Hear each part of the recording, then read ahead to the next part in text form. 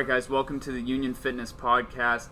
This is your host, CJ Campbell, with co-host General Manager Todd Hammer. Today we are going to talk to the Director of Personal Training, Curtis Miller, who just completed a powerlifting meet along with several other members and staff of the gym. And we're going to touch on that today, how Curtis found his way to Union Fitness, and some other random stuff if we end up coming up with it. I'm going to add in that Curtis's title, we're in the process of changing it to Director of Customer Engagement, as we feel it's important that Curtis isn't just here for the personal training clients, but to get people in the right position in the gym, whether it be classes, whether it be just a general fitness membership, whatever.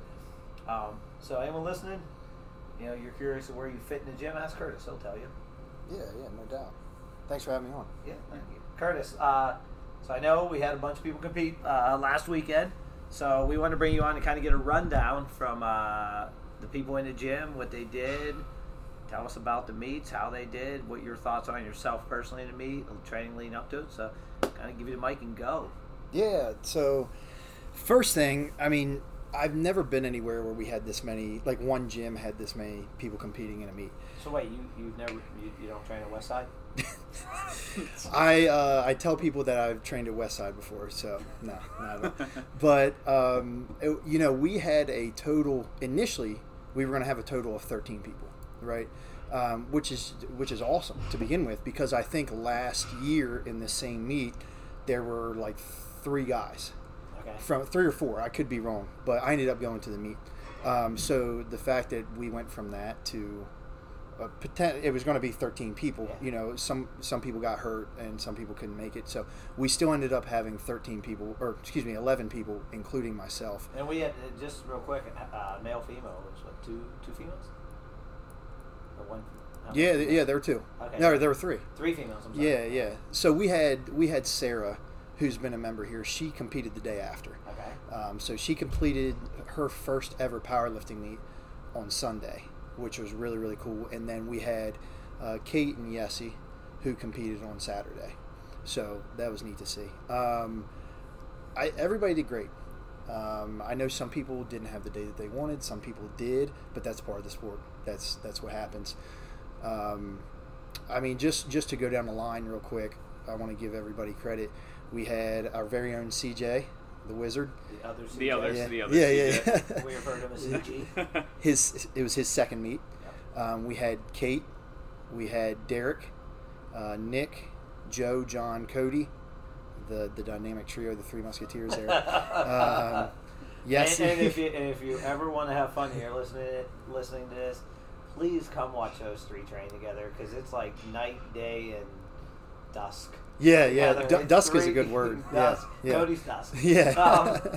It's 3 independent characters, and they're all great lifters in their own right, but man, are they different. Yeah, without a doubt. Then we had Brian, Jabez, myself, and then Sarah on Sunday. So for the most part, everybody left with good, strong PRs. And like half the crowd, like they've only done a couple meets. Yeah. So that's the hardest part, right? Is like getting up on the platform just to begin with. That's nerve-wracking enough. So in my mind, that's a PR right there. Absolutely. Doing something that a lot of people are just scared to do. Yeah.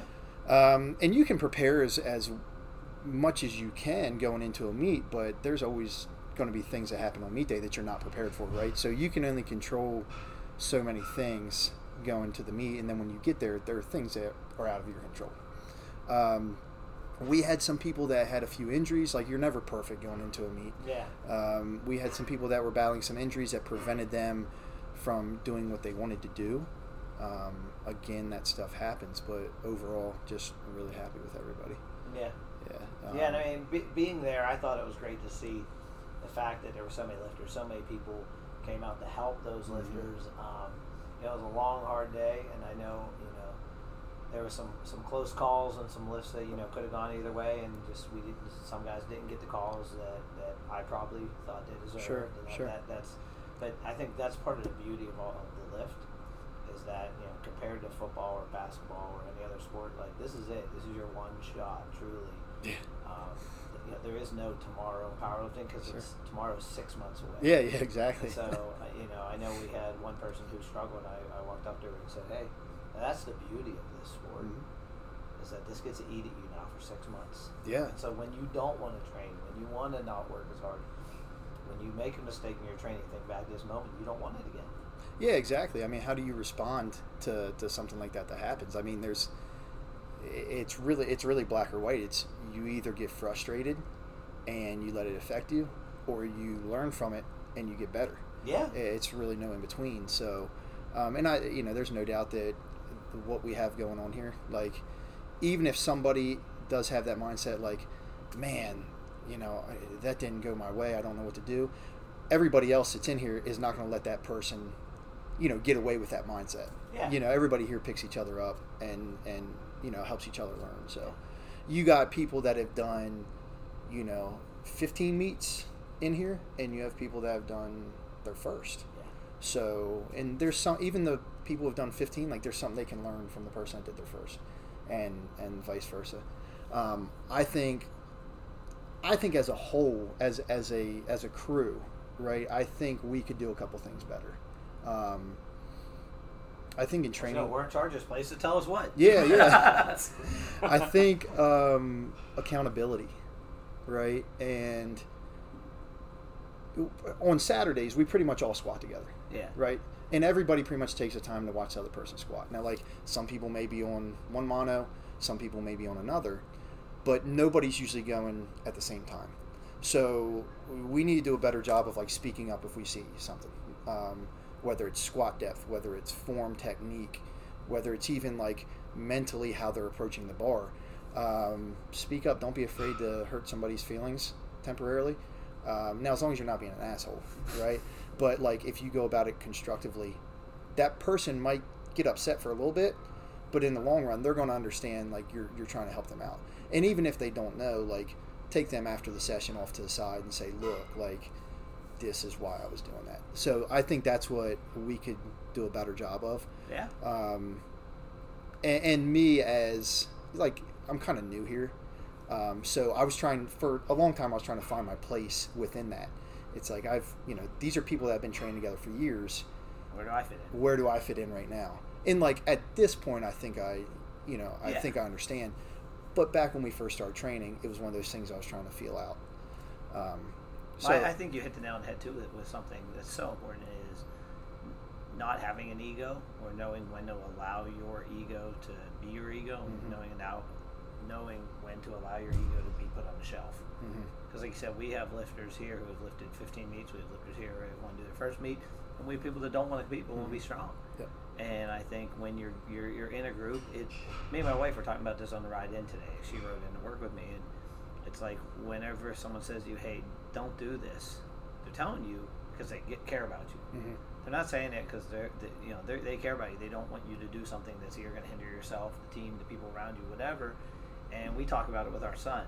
We have a no cell phone policy at dinner. You can't have your cell phone out at dinner, and each once in a while, one of us breaks it. Like, "Oh, Curtis, text me. I got to check this out," or whatever. It's always put your phone away. Does he call you out? What's that? Well, Does Tenzi call you out? We all call each other out. Yeah. And immediately, I always catch myself, my first response is, "Shut up." But then I'm like, no, you're right. Yeah. You're right. And I think that's no different than lifting is when someone calls you out, it's the coach I worked with at George Washington University used to always say, accountability is love and love is accountability. True. Yeah. I think love. what you just said, yeah, you got to say to someone, "Hey, man, that sucked. Yeah. You're better than that." It's, when it's on the spot and it's in front of everybody. It's hard. It's hard and it hurts, right? But it's sometimes necessary. Yeah, definitely. And the beauty here is we're adults.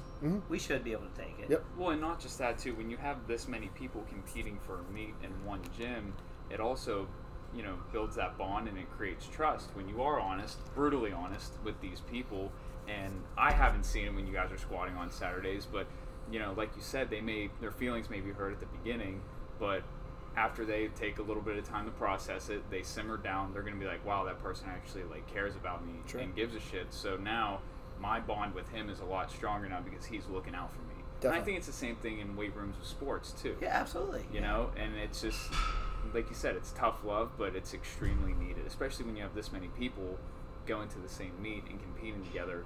It's just a lot of accountability between a lot of people. So let me twist it and ask you this. So, knowing that we need to work on our accountability as a group, and everyone should. I'm a believer that relationships dictate accountability. Yeah. Yes. And so, what do you think are 3 things we need to do to build relationships that we trust each other enough and respect each other enough? Because you said yourself, if you're trying to find your spot in the gym, it's hard for you to hold someone accountable because you're trying to find where you're at in that puzzle, or in that mosaic, if you will.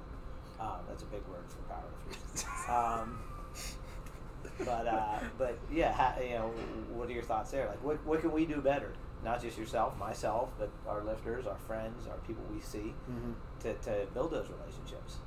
I think number one for me, and like I've been fortunate enough to have a couple really good mentors, and one of the things I learned from them is like make it about more than just what the end goal is. So like, yeah, we're power lifters, but we're people, and all of us as people, we have things going on in our lives. And chances are, like, whatever those things are, they fuel us for lifting. Yeah. So figure out what that is, right? Bring it down to like individual human level first. Good chance that we have something in common, right? So if you and I just talk to each other about powerlifting or about sports, like how can we fully connect if that's all we know? But like if I talk to you about Your favorite car. Yeah, My favorite car. Yeah. Didn't know that. Yeah, Shelby Cobra. If you don't like a Shelby Cobra, you're an idiot. That's Stop true. listening. But yeah, I think building relationships a little bit deeper, right? That's where you get trust. If you're listening to somebody, it's not hard to listen. Like, I should say, it's not hard to listen, but it's hard to hear people, right? So like anybody can pretend like they're listening to somebody, but to truly like understand where they're coming from, and not sit there just waiting to respond to what they're saying. Like, understand this person. Maybe you can help them, maybe you can't help them, but the fact that you're building a relationship through that is gonna get you that trust in the long run. I think that's the biggest thing for me. I used to say something in college athletics, which I think kind of ties on what you said. I think you're going to dig it. Is I would always say treat the human first, the athlete second, the sport third. I agree. And you have to deal with the human, like as a person. Then you can worry about the athlete, and then you can actually think about the sport. But to me, if you don't care about them succeeding as a person, because West Side vs. World came out and they talk about some of the ways they handle things.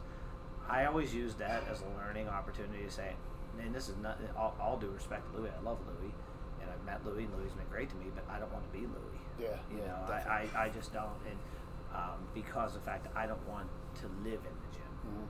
I want the gym to be something I love. Yeah. And so I need to pull away from it so that I can come back and be, ooh, I want to lift again.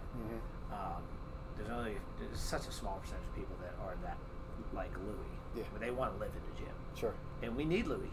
Yeah, we do. Because Louis changed the game. Yeah. Well, I mean, without people like that, the sport wouldn't be what it is. Yeah. Well, without people like that, training wouldn't be what it is. Yeah, exactly. People train. Even if you don't use conjugate, concurrent, West Side, whatever, he's changed the game. And he introduced things that no one else was doing at the time. Definitely. And because of Louis, we are all different people. Doesn't mean I want to be him. And I think that's the balance you have to have. Yeah. I think to feed off of that, and it's not directly related, but like sometimes I find myself wanting to live in the gym, and that's something that a couple of my training partners like bring up to me sometimes. It's like, Casey told me this, going forward, like you're strong and you're getting better, but you've got to train with a sense of urgency, right? And I tell him, I'm like, look, this is more than just training for me. Like, I love being here. I love these people. I love this place. But at the end of the day, if my goal is like to be the best, I can't live here. I can't work here all day, then train here, and then be like, oh, I don't have to go home yet. Let me just sit around here for a little bit longer. Yeah. Like, no, that's not going to be helpful. So yeah, need to kind of sometimes have a sense of urgency, and like, yes, it's a social place for a lot of us, but there's got to be a balance. I think that's something hard for people who don't work in a gym, in a facility where you can train. Like, I think it's hard for people to understand when you're training, when I'm training, whatever, we're at work. Mm-hmm. You know, and yeah, the work's pretty fun here. Mm-hmm. But at the same time, remember, like, I've been doing pull-ups and a new member comes in and I have to deal with that. Yes. Or the day we had a mouse loose in the gym. Yeah. You know, a mouse got in here and it was like we're chasing the thing around with a Yeah. broom and trying to scoop it up at the same time. It's like I got another set to do. Yeah, We hit a set exactly. and then we'll find that mouse again. Yeah. I think I saw him a couple cornered him? days ago. Yeah. No, he was outside. Okay, he's outside. Yeah. He's good. So he's good then. Yeah. He's good. He froze. Yeah, he's dead. Jesus. No mice were damaged. No, not at all. But yeah, there's got to be a balance, and sometimes it's tough. Like, I came from a very commercialized gym, you know, where it was all general population. I was the only powerlifter. You did okay. Yeah. For the only Did, powerlifter. yeah, did all right, right? But you know, I was doing like 45, anywhere from 40 to 50 1-hour training sessions a week. So if I did get a break during the day, I would do like my main movement for an hour, Yeah. and then I would Yeah, train you do your clients, accessories. and then I would come back at night and do my accessories. Yeah. So like for that hour, it may be middle of the day when nobody's there, or it may be peak time, and it was hard mentally for me to get over the fact that some of my clients and potential clients are in here watching me lift this weight when a majority of people don't even know why I'm doing it, right? They don't even understand powerlifting as a sport. So they see me in the corner, like, probably thinking my back's about to snap, you know, and they're like, why do I want to train with that guy? Yeah. Or- Did you bring that? Well, because they're afraid that you'll end up making them like Yeah, that. yeah, exactly. Or programming for them that way. I just want to know if you used that nose torque stuff that you gave me that I could taste. Some days. Because if that Yeah. stuff, let me tell you something. What was it called?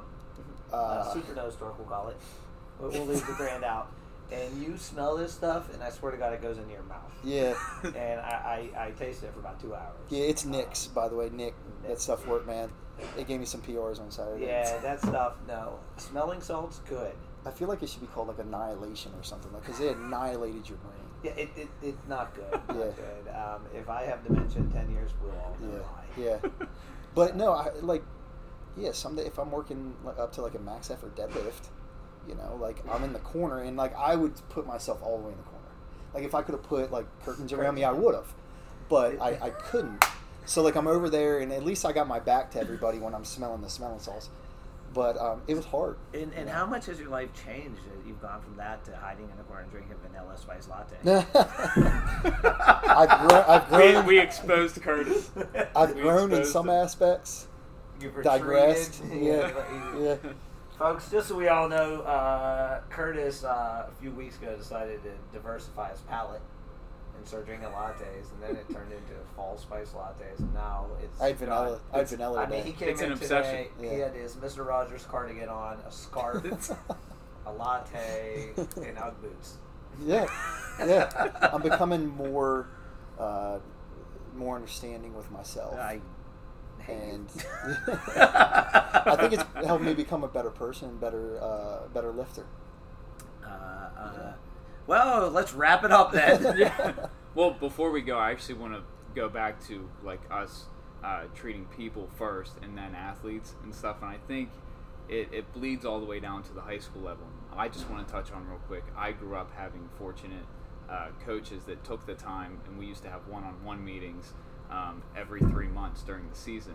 And they would never ask us about hockey. They would always ask, how are your parents? Do you have a girlfriend? You know, how are your grades? Mm-hmm. And that's all we would talk about for like that hour session. And you actually had the schedule with the coach.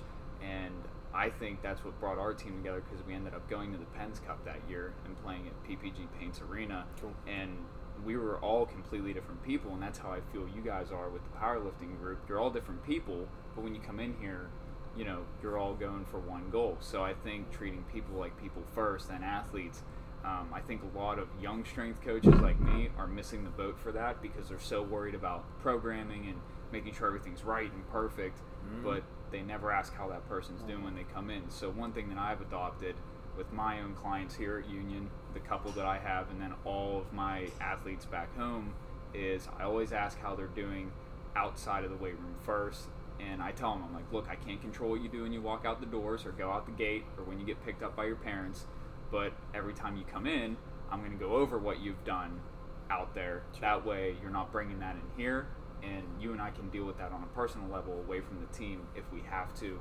and you kind of use me as a source. So I think that, and it gets even more to a deeper level when you personal train too. Yeah. When you start having conversations with people about their day at work, stuff going on at home.